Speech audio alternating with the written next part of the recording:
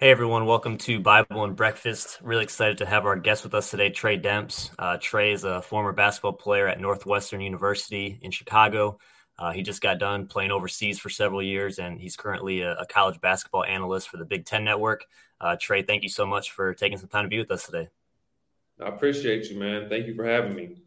Yeah, so I got connected with Trey through some of my good friends, Kyle McVeigh and Tag Glibert, and he's just a solid man of faith, a guy who loves basketball but loves Jesus more, and really excited for him to kind of share some of his testimony with you today, and that you guys can be encouraged by it. But Trey, obviously, we just talked about faith. Can you share a little bit about your story, maybe how you came to know Jesus, and just kind of how that faith has impacted you throughout your life? Yeah, my background in general is I came from a basketball home. My dad played in the NBA, worked in the NBA. So from the time I could remember, I was always around the game. And so because of that, it encompassed my life. It defined who I was as a person. I quickly fell in love with the game, started playing at a young age. Was around NBA players, NBA teams, NBA coaches from a young age. So it was my lifestyle. It was kind of ingrained into me.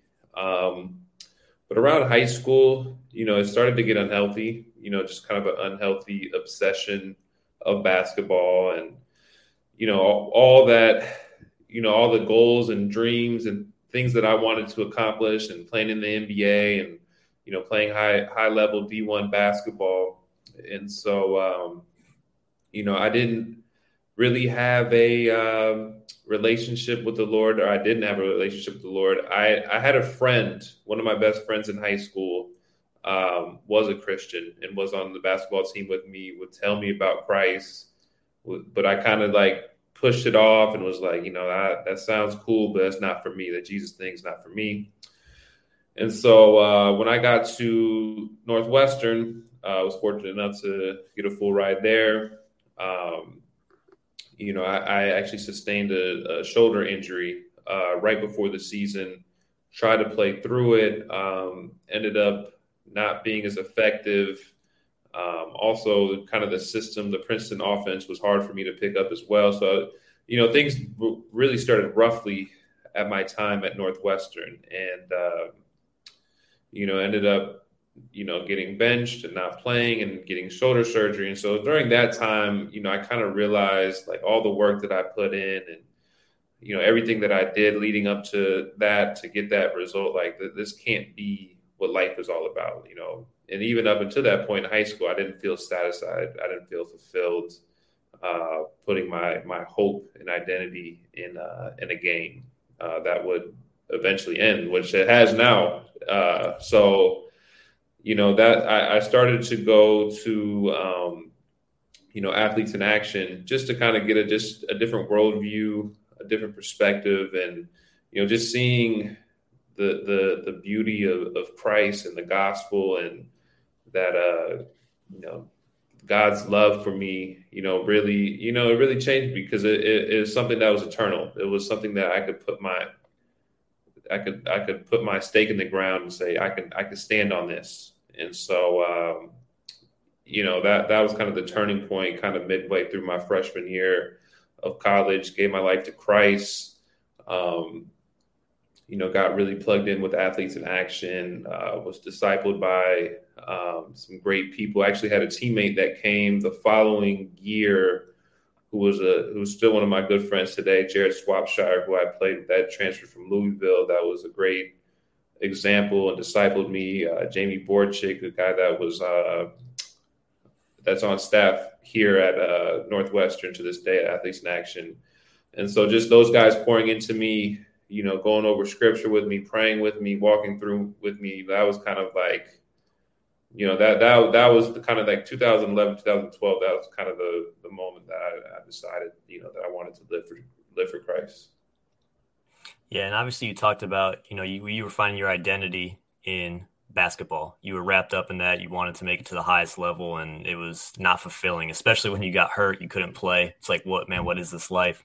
Right. What were, after you came to know Jesus and you had these men pouring into you and you really started experiencing that love like you talked about, was it, could you sense a difference in every aspect? Like immediately, were you feeling like, man, my game, I play with more joy? Was it, man, I'm able to have healthy relationships? Or was this something that kind of over time, transpired and you just realized, man, I like how this is where it's going?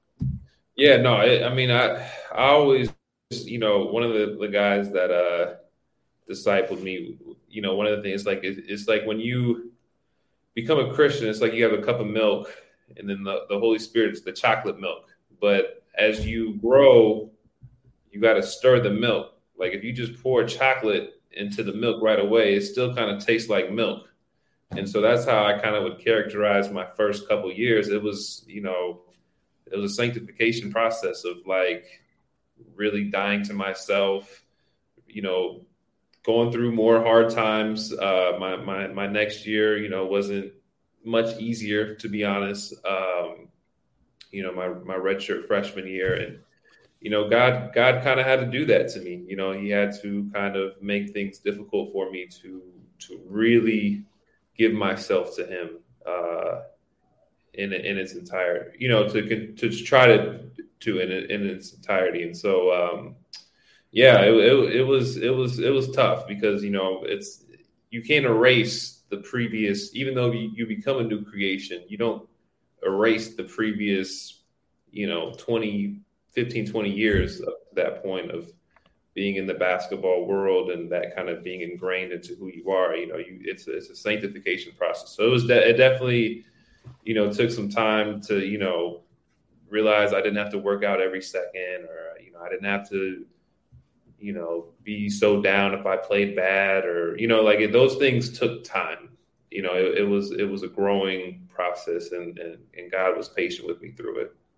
Yeah, and that's kind of, one of the next things I want to ask you was how it changed your mentality and your approach on a day-to-day basis. And obviously, you realize basketball, you didn't have to live it. You didn't have to work out, feel like you had to be in the gym 24/7. But was there a night and day difference between your approach and mentality before and after experiencing the love of Jesus?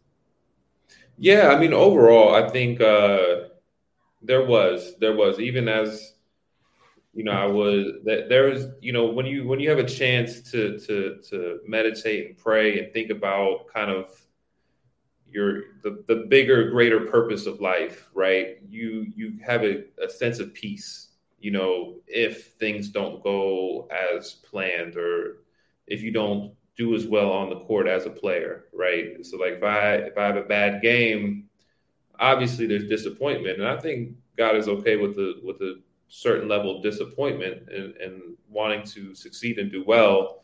But at the same time, I'm more than that. My identity is far greater than that. I'm loved. I'm His child. God is calling me to do more things than to be a good basketball player. So when you put all those things into perspective, as a child of God, God being your parent, and all the other things that He's called you to do, when you have time to kind of settle down and calm down, it kind of like it made things a lot easier and gave me a peace of mind. Like this is not my home. God has called me to a mission. Part of that is playing at that time, but part of it is not, and there's other things. So yeah, for sure, it definitely changed the mentality. Definitely. And, going from, being a player, both in college and professionally, and now transitioning into your new venture, which is, Big Ten Network, doing analysts for games and just talking about basketball. Is there a difference or a change that you've seen just with your time management, your preparation, or is it very similar to what you did as a player? From a transitional standpoint, the thing that I love about being an analyst is how much it is synonymous to being a player. The preparation, the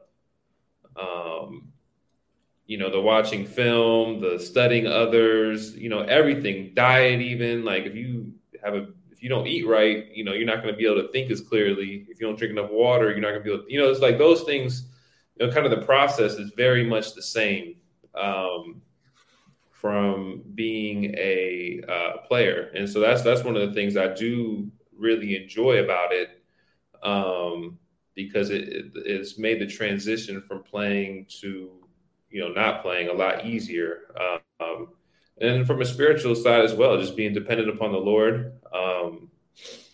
asking him for strength, asking for him for guidance. There's days where I don't get enough sleep and I'm like, Lord, please, please, please, don't help me not to mess up on TV, So it's like just that dependency as well is still there.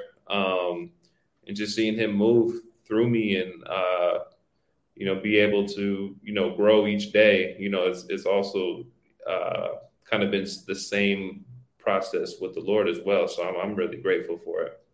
Yeah. And I know one of those reasons you're probably not sleeping well is because I know you're a dad to how many kids? I got 2 under 2 and I got a 5-year-old. Yeah. So, I mean, that definitely doesn't help the sleep scenario, but how is it, balancing being a husband, a father, and obviously doing the countless hours of work you're doing for your job? How do you balance that? And what are some things that God's teaching you through, this whole thing, being a dad, being a husband, and doing your best at your job? Well, the first thing is just, serving your wife, making sure that she's okay, treating her as Christ did the church. I think that's huge, because that's the second most important relationship that you have outside of, with God, that God calls us to have. So I think and with that, the thing that I realized is that having constant communication about schedules, when you have 3 kids, everything has to be scheduled and planned. You can't kind of just go do your own thing randomly. Things come up at times, but, you can't just do your own thing randomly. And, that I would say that would be kind of the biggest thing that in terms of balancing work-life schedule is that, you have to be aware of what she needs and your kids as well, making sure that you have time for them and just kind of setting those weekly schedules. Yeah, no, I think that's great. It is so, I know even just being a coach, you're just constantly trying to figure that out, figure out the schedules. Your kids are in basketball, karate, ice skating. Your wife has these appointments. You obviously are constantly on the road, do different things. And so having that schedule and communication is really huge. So appreciate you sharing that. Right. Let's talk a little bit just about the basketball season now. Talk about the Big Ten in general. Has there been any surprises or anything that stood out to you that maybe you weren't expecting coming into the season that now you're looking back on it like, man, I can't believe that's happening, or I can't believe this team did that, or this player did that? I would say the one team that stands out right now is the Rutgers team. Just how much, I had them getting 6 wins on the year. I thought the loss of Jacob Young would be really significant for them, especially for a team that struggles with shooting and scoring. And so, to see them have the success that they're having, the emergence of their big man, Cliff Amore, has been huge as well. Paul Mulcahy's play as of late, he's playing out of his mind. That's something I don't think anybody really expected, for them to be such a threat. I think right now some people have them in the tournament, some people have them out of the tournament. But to me, it's like, they weren't healthy when they were losing some of their games early on. Geo Baker was not playing. So I think that's kind of the team from a positive standpoint that surprised me. I would say from a negative, probably Maryland.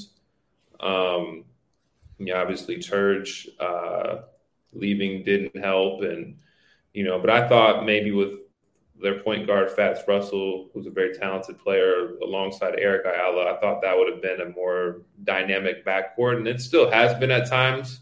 But, for them to be 3-11, I don't think people expected that.